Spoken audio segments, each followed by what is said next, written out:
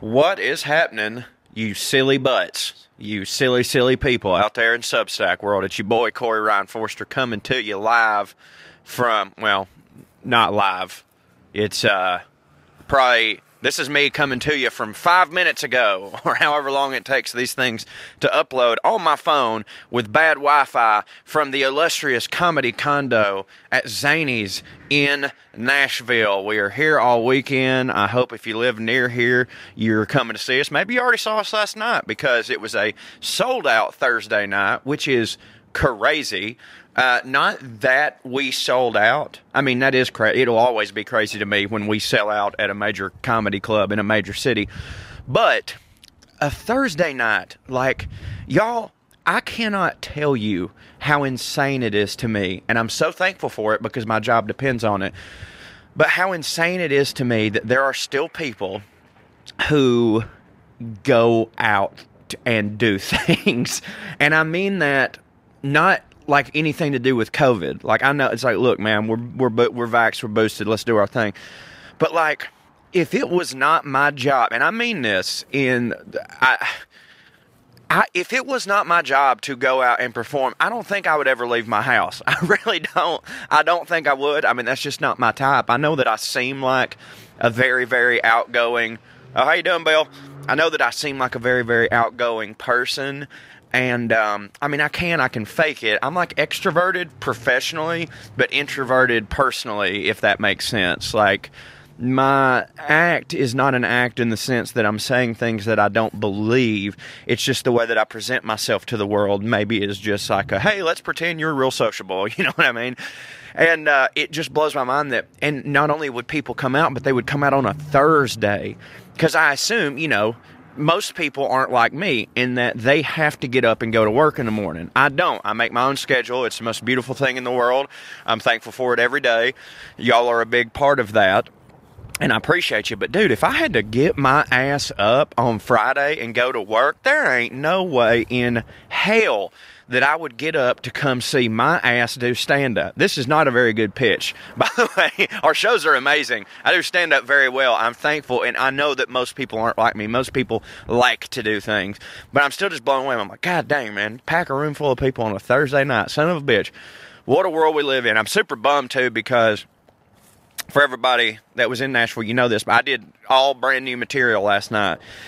Because I try to do that at least from Zanies to Zanies, from year to year at the Christmas shows here. Like, obviously, I'm going to toy with that stuff throughout the year, but I try, it's like, use Zanies as my benchmark. Like, whatever I did at Zanies last year, I'll do it different this year. And between me and y'all know this, I haven't really been doing a lot of stand-up lately. This is like the first time in my career that I really, like, I don't feel polished. Usually it was just like, man, my act was like my third arm. Like, it was just there. I didn't even have to think about it.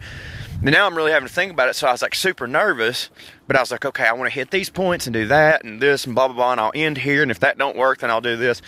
And so I basically just went up with all my talking points in my head of like, I want to get here, I want to talk about this, and I did it, nailed it, had a wonderful, fun, funny set of brand new stuff, and I didn't record it. I didn't write shit of it down, and I don't remember a goddamn thing. And not because I got way too drunk, which, I mean, I did do that afterwards. But, like, it was just, like, free-flowing. I was just kind of vibing. And it's such a bummer that all of it is just lost to the ether. Maybe it's still up there subconsciously in my noggin. I know that I was talking about my wife having to quit drinking because she got pregnant, and that led to something else. And I don't know, but it was fun. And I'm thankful for all y'all that have already come. We got 2 shows tonight, 2 shows tomorrow. This is my favorite weekend of the year. The main reason, though, is that in years past, it has been the end of a grueling tour. That's not the case for me right now. It is the case for Trey. He's been bumping along doing his thing. By the way, he is inside the comedy condo upstairs doing a bonus episode of Weekly Skews with Smart Mark and producer Matt right now. And I think me and Trey talked earlier that we're going to try to do some stuff on his Patreon and here on this Substack together. So be looking forward to that unless something terrible happens. Or if something really good happens that prevents us from doing it. Who knows? It's been whiskey, y'all. It has been. I should not drink whiskey. Y'all hold me to account. God damn it. Y'all leave the comments here and email me back and forth. Say, Corey, you take antidepressant medication, and you should not mix it with alcohol. But if you are going to mix it with alcohol, do not make that alcohol be whiskey. Because my God, y'all, I had to edit the Well-Read podcast this morning. I don't even remember none of the stuff I said. That's terrifying. I mean, you can tell that I don't remember none of the stuff I said.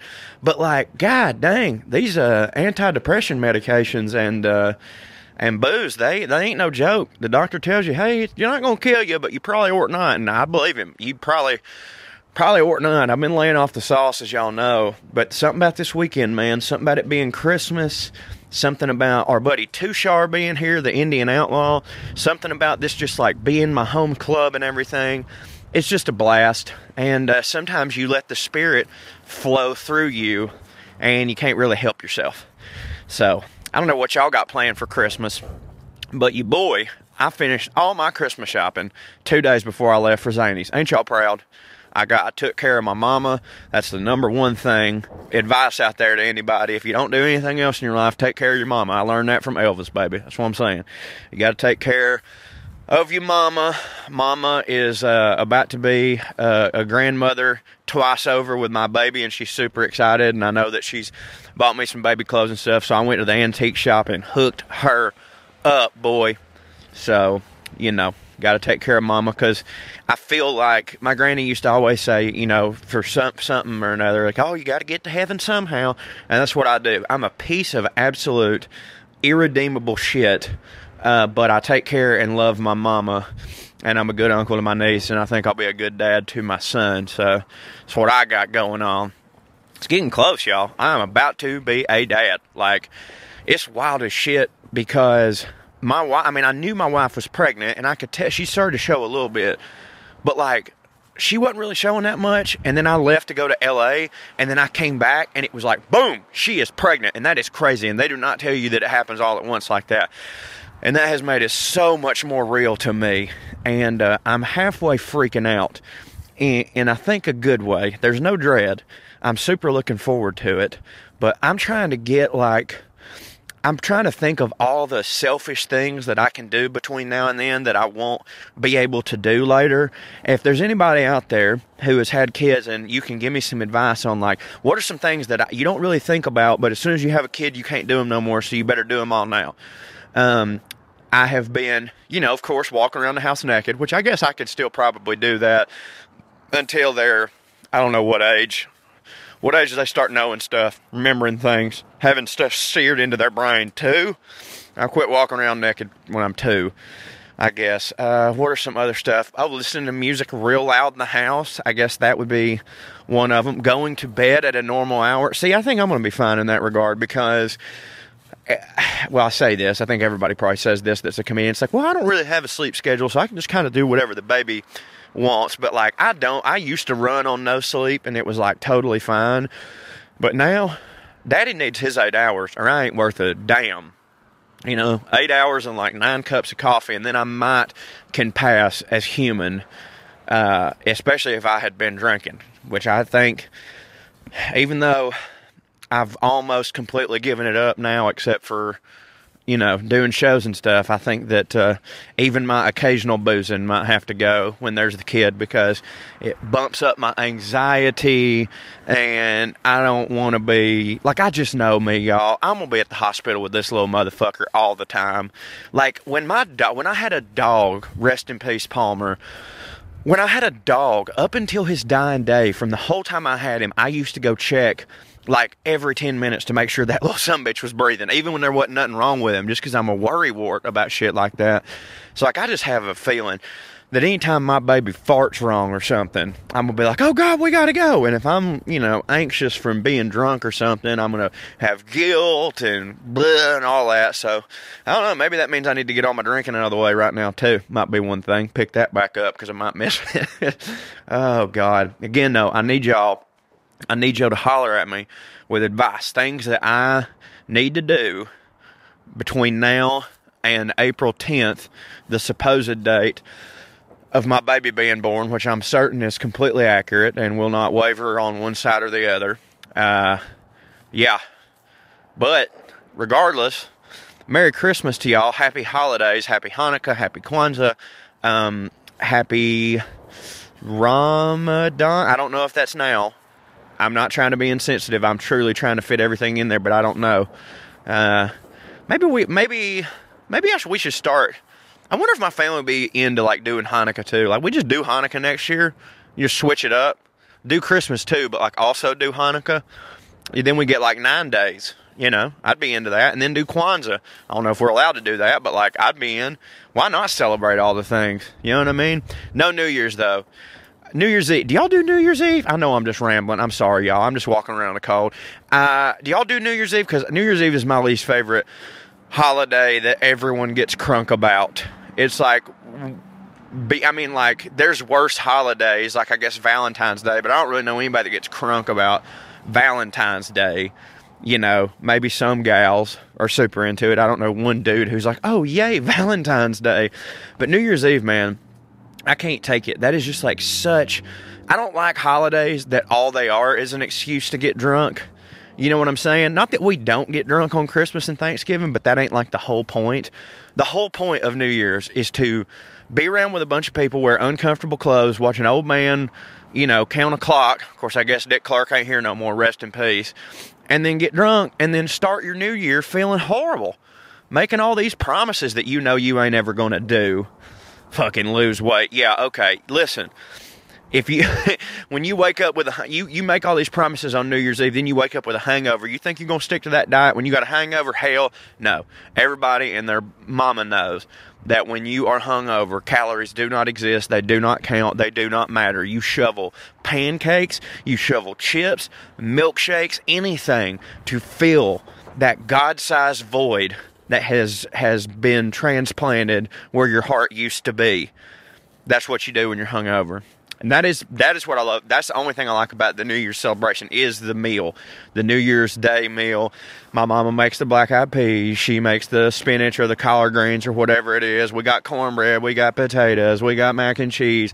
It is off the chain. And I used to do it hungover. And then one year I realized there is no sense in this. My goal is how... Like, I'll go to bed early out of spite on New Year's Eve. Like, me and my wife usually get in bed at about 8:30, asleep by, 10, sometimes 9:30. But by God, I'm going to go to bed at 6 this year because I can. I used to work every New Year's Eve. That was a big thing in comedy, was like, you work New Year's Eve because, like, I mean, sometimes you'd get paid, like, double, I don't know why. I mean, it was just a big draw. They sold a lot of tickets. It's something to do, and they'd pay the comedians double. So, of course, I always worked it. And I had fun because it was like there was a certain time in my life where it's like any stage time, no matter what, I'm going to have fun. And that's the case sometimes now, but I mean, it is a job and I got to get paid. But I always said, I was like, I would love so much to just be at home, not around this amount of drunk people. Because when you do regular shows, don't get me wrong, you're surrounded with drunk people. But they're like, you only really have like 2 or 3 obnoxious drunks at a comedy show. Like, and they're super obnoxious and they certainly make up for everybody that's not. But like, most people are just like 2 to 3, drink, buzz, fine to hang out with. And so am I, so we're on the same level. But New Year's Eve, everybody. The goal is not to have a couple drinks and have a good time. The goal is to get divorced drunk. You know what I'm saying? Like, let's wake up and not know where our goddamn car is. Did we sell the baby to a Chinese woman? You don't know what the fuck you did on New Year's Eve. And I had to be around that. I hosted the show. Then I'd have to host the after party. And all my friends, of course, none of my friends wanted to go to the comedy club for New Year's Eve. So just me away from everybody, just with miscreants and mongrels and just the worst types of drunks. And I always told myself, I was like, man, if you ever really start hitting as a comedian, as a treat to yourself, you need to just be like, I don't work New Year's no more. And I haven't. And I haven't in 7 years, I think. I haven't worked New Year's. We've always done these shows at Zany's.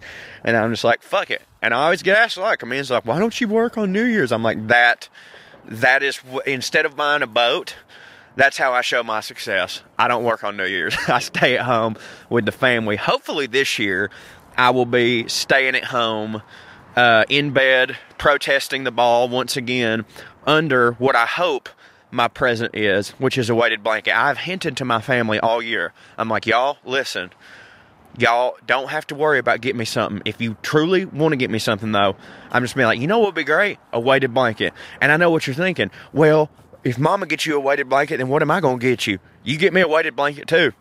That's double the weight. It holds the demons down. I hope everybody in my family gets me a weighted blanket, because then I'll just have double the weight or triple the weight or quadruple the weight or whatever.